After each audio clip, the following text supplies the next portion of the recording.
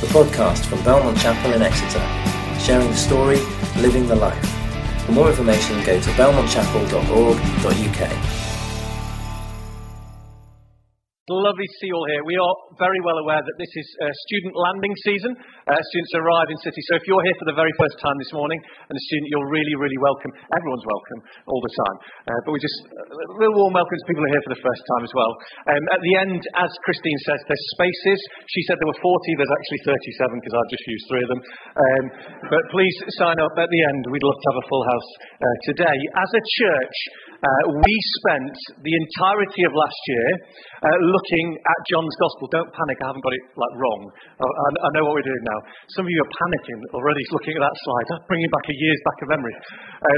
We spent an entire year working through John's Gospel. What we try and do as a church is try to make sure we're balanced. This is a very, very big book. So what we're doing at the start of this term is we're spending 7 weeks looking at an overview of the Old Testament. Now, for those of you who are here for the first time today, or even just in a church for the very first time today, this book is divided into 2 sections. There's the Old Testament at the start, the New Testament at the end. The New Testament tells us about the life and death and resurrection of the greatest human being who ever lived and walked this planet, the Lord Jesus Christ. It also tells us about what happened after he rose again, and how we can prepare for his return. The Old Testament, before Jesus came to this earth, tells us about a God who created everything, created everyone, and loves everyone, and wants a relationship with us. And we're going to be looking at the Old Testament these next few weeks. Now, a couple of weeks ago, when Simon introduced this series that we're looking at, he alluded to something that I think we can all feel at times, which is this, the idea that the Old Testament can feel a little difficult, and we can have a slight bias towards the New Testament. Hands up, I'm guilty of that at times. Got to be perfectly honest. The Old Testament can feel hard work, and that kind of idea doesn't just come from within the church as well. It's like murmuring and going outside into society as well. You may know this man, Richard Dawkins, who wrote the book The God Delusion. He had this to say about the Old Testament. I've practiced this. The God of the Old Testament is arguably the most unpleasant character in all fiction. Jealous and proud of it, a petty, unjust, unforgiving control freak, a vindictive, bloodthirsty, ethnic cleanser, a misogynistic, homophobic, racist, infanticidal, genocidal, filicidal, pestilential, megalomaniacal, sadomastic, capriciously malevolent bully. Tell us what you really think, Richard. That's brutal. I need to say this straight away. I'll put that on screen. It's also completely untrue. That is just completely untrue. If you have read the Old Testament properly, you will find quite the reverse. Krish Kandiah is a theologian, author, and all-round good guy, and he said this in reply to Dawkins. Now's not the time to hide away.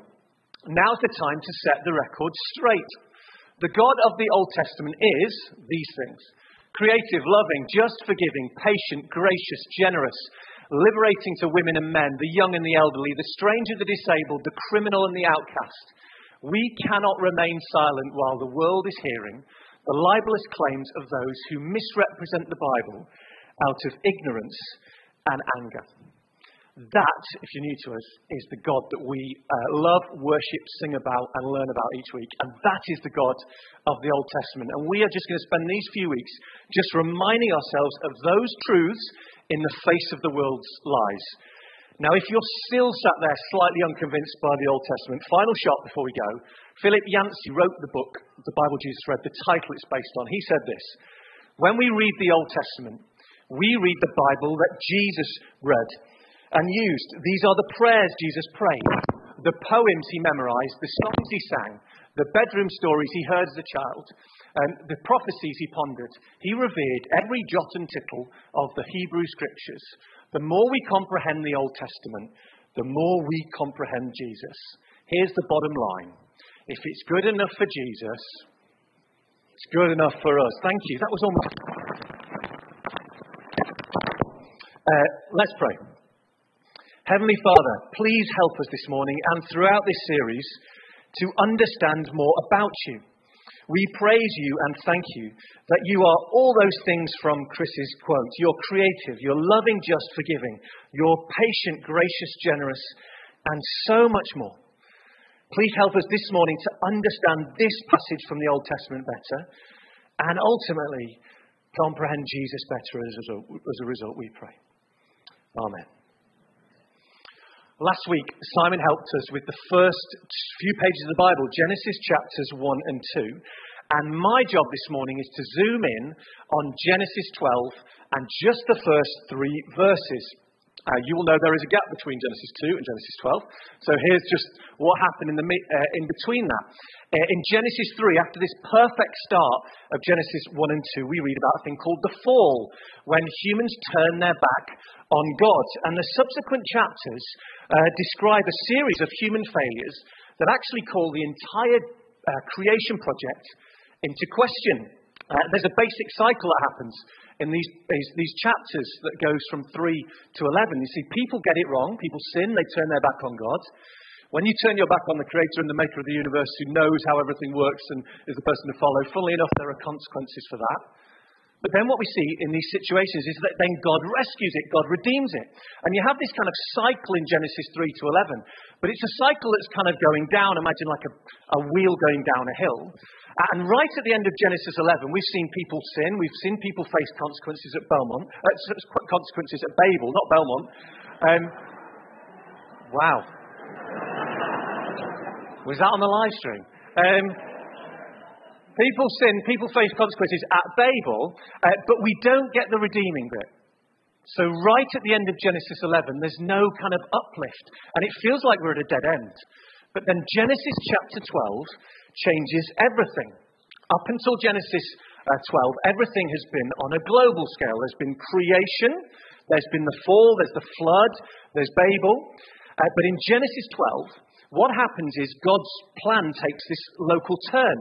And we're introduced to one individual. The story zooms in on modern-day Basra in Iraq and introduces us to a man called Abraham. Now, before I go any further, I just need to clarify this man's name. In the passage we're about to read, we'll read he's called Abram. And then if you followed it through in Genesis, you'd read that he's called Abraham. Now, I don't have time to go into all the details of that. Very simply, Abram means father. Abraham means father of many. If you want to remember that, here's an easier way. Think of Abraham as daddy and Abraham, big daddy. Before we read in Genesis 12, God calls Abraham. We need to know about Abraham. Abraham, firstly, is not some flashy, high-flying chap. Okay, that's really, really important. We are introduced today to a very, very ordinary individual. He lived around 1800 BC. He's married to Sarah, and he and his family would probably have been nomadic travelers. They would have lived in tents, moved around to find pasture for their animals.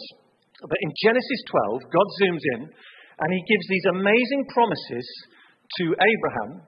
And as we read these just 3 verses, we're going to see the promises that God gives. And while we read it, just see if you can spot which is the word that appears most often in these 3 verses. It might surprise you. Here we go. The Lord has said to Abraham, I'm just going to call him Abraham. Abraham, go from your country, your people and your father's household to the land I will show you. I will make you into a great nation and I will bless you. I will make your name great and you will be a blessing. I will bless those who bless you, and whoever curses you, I will curse. And all peoples on earth will be blessed through you. Just hold on that last little bit there. According to this promise, Abraham's family carries hope for all peoples on earth. Everybody. That's what it says. In other words, somehow, Abraham's family is kind of the launch of a divine plan to destroy evil and then to recover that original freedom that we read about in Genesis 1 and 2. Abraham will become the patriarch, literally the founding father of the nation of Israel. And from Israel will come the Messiah.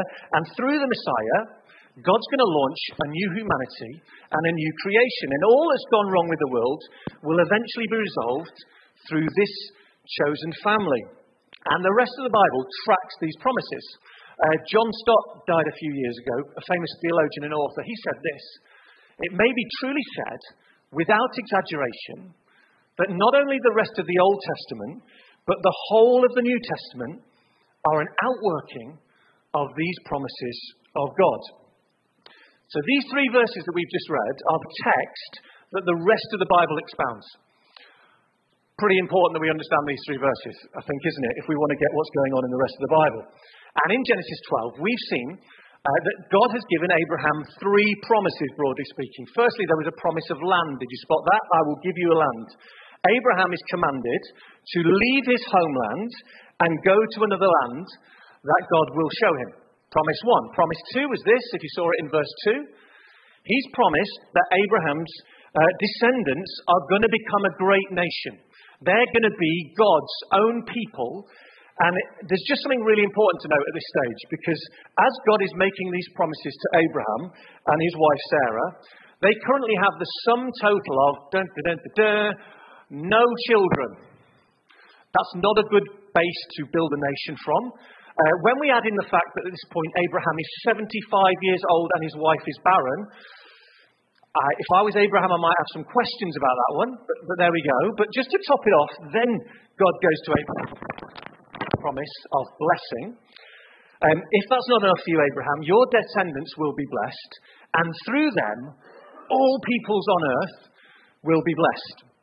That is quite a set of promises to a 75-year-old man with no children. I don't know how you would react to that. I've had my guess, because we've got the internet now. I reckon it's one of those. It's startling, isn't it? Those promises are enormous and, quite frankly, mind-boggling, I think. But if we were to read on, just the very next few verses after Genesis 12, 1-3, here are the next words, literally, that we read. So Abraham went as the Lord had told him. That's a great verse in itself. Later we read in chapter 15, verse 6, Abraham believed the Lord, and he credited it to him as righteousness.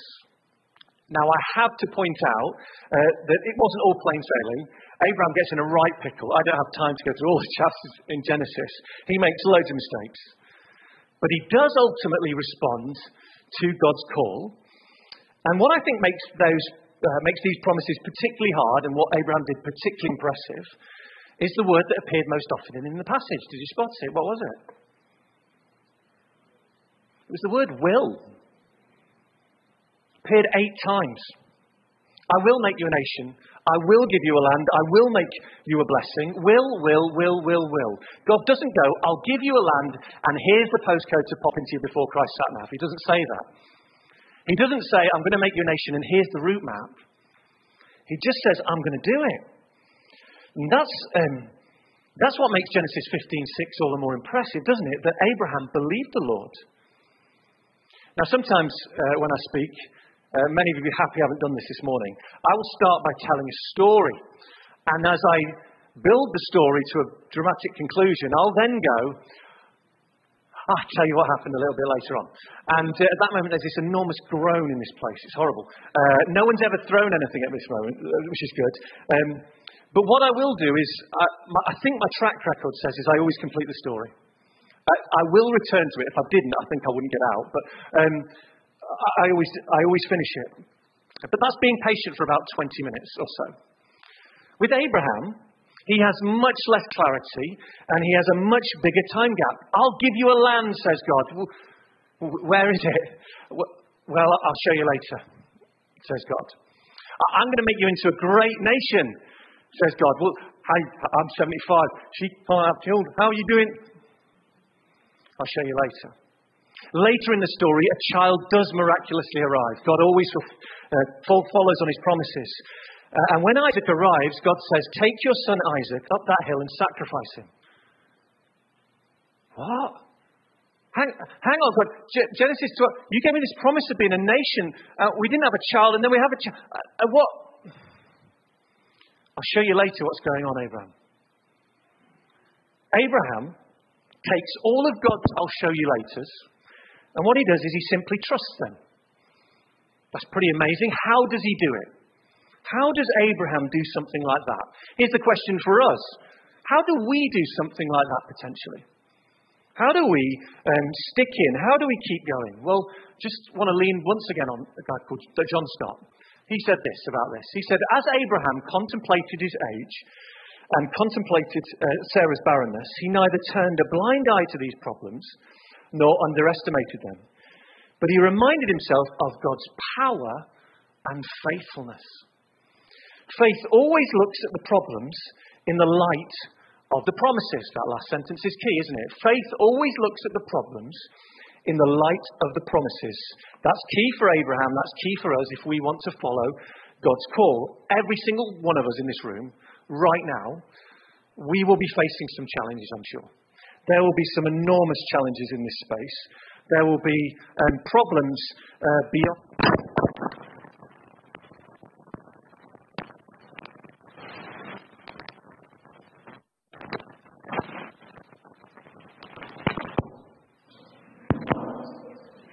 There'll be problems. Hello. There'll be problems. And I have no idea what those problems are for you. There will be the relationship that is in tatters in this space. There will be the job that seems impossible. There will be the course that has started badly. There will be the boss, the lecturer or teacher who is just unfair to me. There will be the family that doesn't get on. There will be the loved one who is ill. There will be the child that is wayward.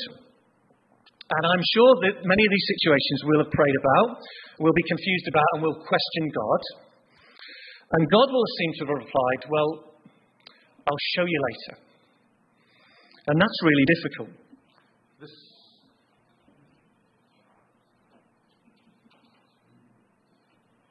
I'll run back. The story of Abraham, in fact, the whole of the Old Testament and the New Testament, show a God who is utterly faithful. It shows a God who always keeps his promises. And the God that we're reading about from Genesis is the same God today. He is utterly faithful. He has promised all of us that he'll be with us all the time. He will never leave or forsake us. He knows our capabilities. He knows our weaknesses. He sympathizes with them. There is nothing going on right now in our lives that God doesn't know about or that takes him by surprise. And there's nothing round the corner that will do the same either. Whatever comes our way, he will remain faithful and he'll be with us in our struggles. I'll show you my struggle. My struggle and my prayer has been this for a while. Lord, I've been in my current job and place for a long time. I think it's time you move me on. I'm tired. And the reply I seem to be getting is this. Currently, Johnny, you're in the place I want you to be. And I'll show you later why you're there.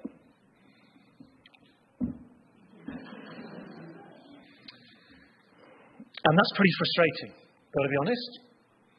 But in the light of his promises, do you know what? I can cope. It balances out. I've personally been helped by this quote from a guy called Warren Wiersbe. Remain where God has put you until he tells you to move. You're safer in a famine in his will than in a palace out of his will. And that's the question for us. What does it mean to see our problems in the light of God's promises? You see, Abraham responded to God's call, even though he didn't have every bit of the jigsaw. He took his family halfway across the Middle East based on a promise without a deposit, and that's faith. Looking at problems in the light of promises. And because of God's faithfulness, what we read in the rest of Genesis is someone who lived a bold life. Absolutely got it wrong. But he went for it, Abraham. The handbrake is off. He throws caution to the wind, and he responds to the call of God. And please don't forget that Abraham is an ordinary human being like you and like me. He's not some Superman. He had faith, though, in an extraordinary God.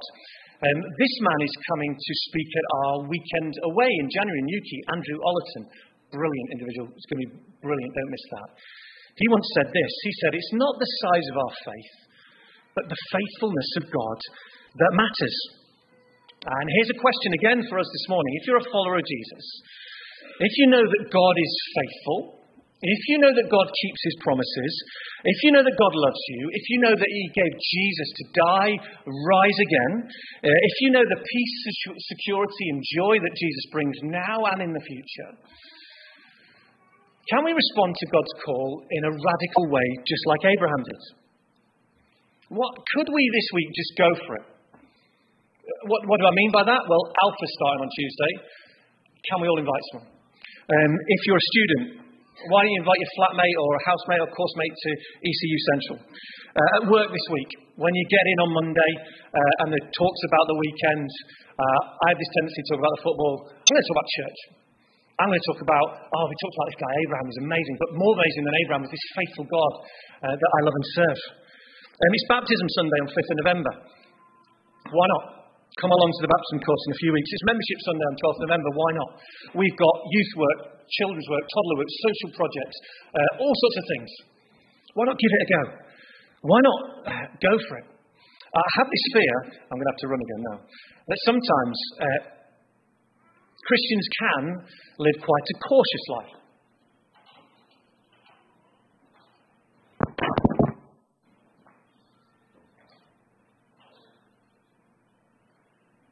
That we can, rather than going for it, all those sort of things like invite people to things or get stuck in, we go, I'm going to leave it a week or two, and we'll see how things settle, and then we'll reconsider it. And that week turns into 2 weeks, turns into a month, turns into a year, and so on.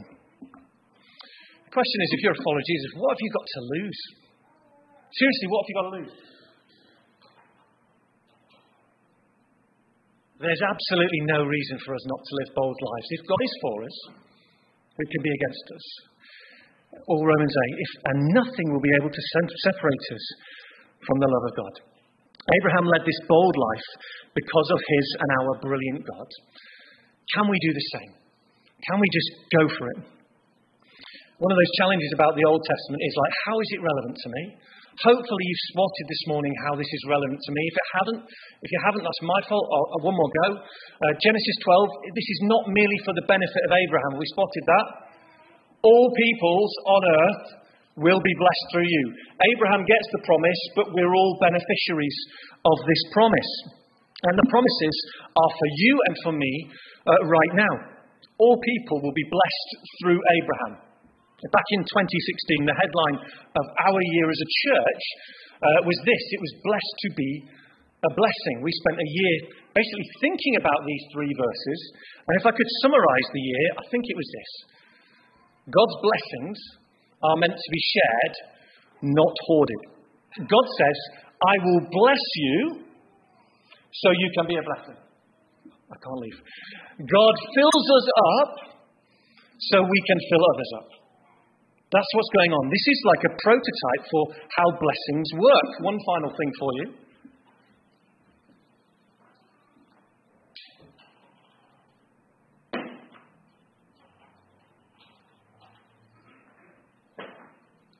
We're meant to, with our blessings, pass them on. But unfortunately, that's not always the case. And not all followers of Jesus have a tendency to do that all of the time. We can sometimes view our blessings as being blessed as for our own happiness, for our comfort, for our security. That's not the model of blessing. The model of blessing is here in Genesis 12, verses 3. The plan is this. God blesses Abraham so that everyone can be a blessing. When we receive God's blessings, what we've got to do is immediately look to pass them on somewhere.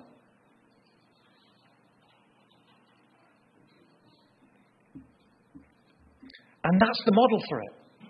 It's not, if God has blessed you with gifts and money and time and resources, He didn't just give them to you for your sake. Pass them on. That's the model we learn in Genesis, and we need to be a blessing. Now, I need to finish. If I had more time, we'd look into this and you could have discussions on this. But out of the three promises, which do you think is the most important? Which was like the critical promise there? Now, we won't discuss it. I'm going to tell you what I think. I think that one is the critical promise. To be a blessing to everyone, to inhabit a land, you need a nation, don't you? You need to have a nation. And in the moment of Genesis 12, that's not going to happen, is it? No children, 75-year-old man, barren wife. It's not going to happen. Actually, everything in this passage comes back to the promise of a son, doesn't it? Abraham knew it, Sarah knew it, God knew it. For Genesis 12 and this ultimately to come about, there needed to be an act of miraculous grace. And when we read on in Genesis, we find one. I've alluded to him earlier. Isaac is born. Sarah gives birth to Isaac. And what happens is the Son made what seemed impossible possible. I'll say that again. The Son made what seemed impossible possible. You may be sat there as I've messed around with this thing this morning going, yeah, I hear all that, but it is really difficult to be a blessing. It's really difficult to be bold. Where do I turn to for my inspiration? Well, let me remind you, the Son made what seemed impossible possible. Shall we just move that motif forward a couple of thousand years a second? Just like Abraham, Jesus had a call. He was told to go too, wasn't he? He was told to leave his father's house. We're going to sing these words at the very end of our service. We're going to have communion in a moment. We're going to sing a couple of songs. But in the last song, we're going to sing these words. We're going to sing that it's about Jesus. He left his Father's throne above, so free, so infinite his grace. He emptied himself of all but love, and he bled for Adam's helpless race. See what Jesus did? Abraham responded to the call in Genesis 12. Jesus did too. He left his house. Jesus' house was the ultimate house, wasn't it? He had the ultimate security in heaven, and he followed his Father's call. Why did he do that? Why did Jesus follow the Father's call? He did it for you, and he did it for me, quite simply. He lived the life that we couldn't live. He died the death we couldn't die. And Jesus changes everything. So if you want inspiration to be a blessing, if you want an example and a saviour to follow, it's the Lord Jesus. And when we know how much Jesus loves us and what he's done for us, we'll be able to trust God when God seems to say, I'll show you later. We'll be able to live bold lives, safe in the knowledge that Jesus has accomplished so much through his death and his resurrection. And you know what? We'll be able to share our blessings in the knowledge of all the brilliant promises of God. I'll leave you with this. There's the scales in all its glory. Can we look at our problems in the light of God's promises and the brilliance of Jesus? Can we live more bold lives knowing that we are completely secure? We're secure now and we're secure in the future. And can we take all the blessings that God gives us, time, money, resources, gifts, you name it, and use them to bless other people? What would happen if every single person in this room and online did that? If the scales tilted for everybody this week? Just a fraction. And if it tilted a bit more the next week as well. I have this theory that schools, colleges, campuses, town centres, homes, friends, families and neighbours, you name it, would be utterly transformed. And who would they be transformed by? They'd be transformed by the God of the Old Testament, who is creative, loving, just, forgiving, patient, and utterly faithful. Let's pray. Heavenly Father, thank you so much that you are a God who keeps his promises. There'll be people here right now who it will feel like you might not be keeping your promises, Lord. And the reply is, I'll show you later. Please, please, please help all of us to see our problems in the light of your glorious promises. Thank you that you're faithful.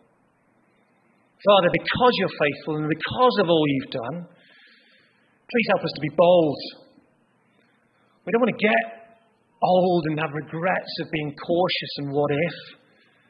Father, help us to go for it. Whatever it is that's on hearts and minds you're placing right now, be it Alpha, be it service, be it baptism, whatever. Father, help us all to be bold. And also help us to be a blessing. Father, thank you that you have given us so much.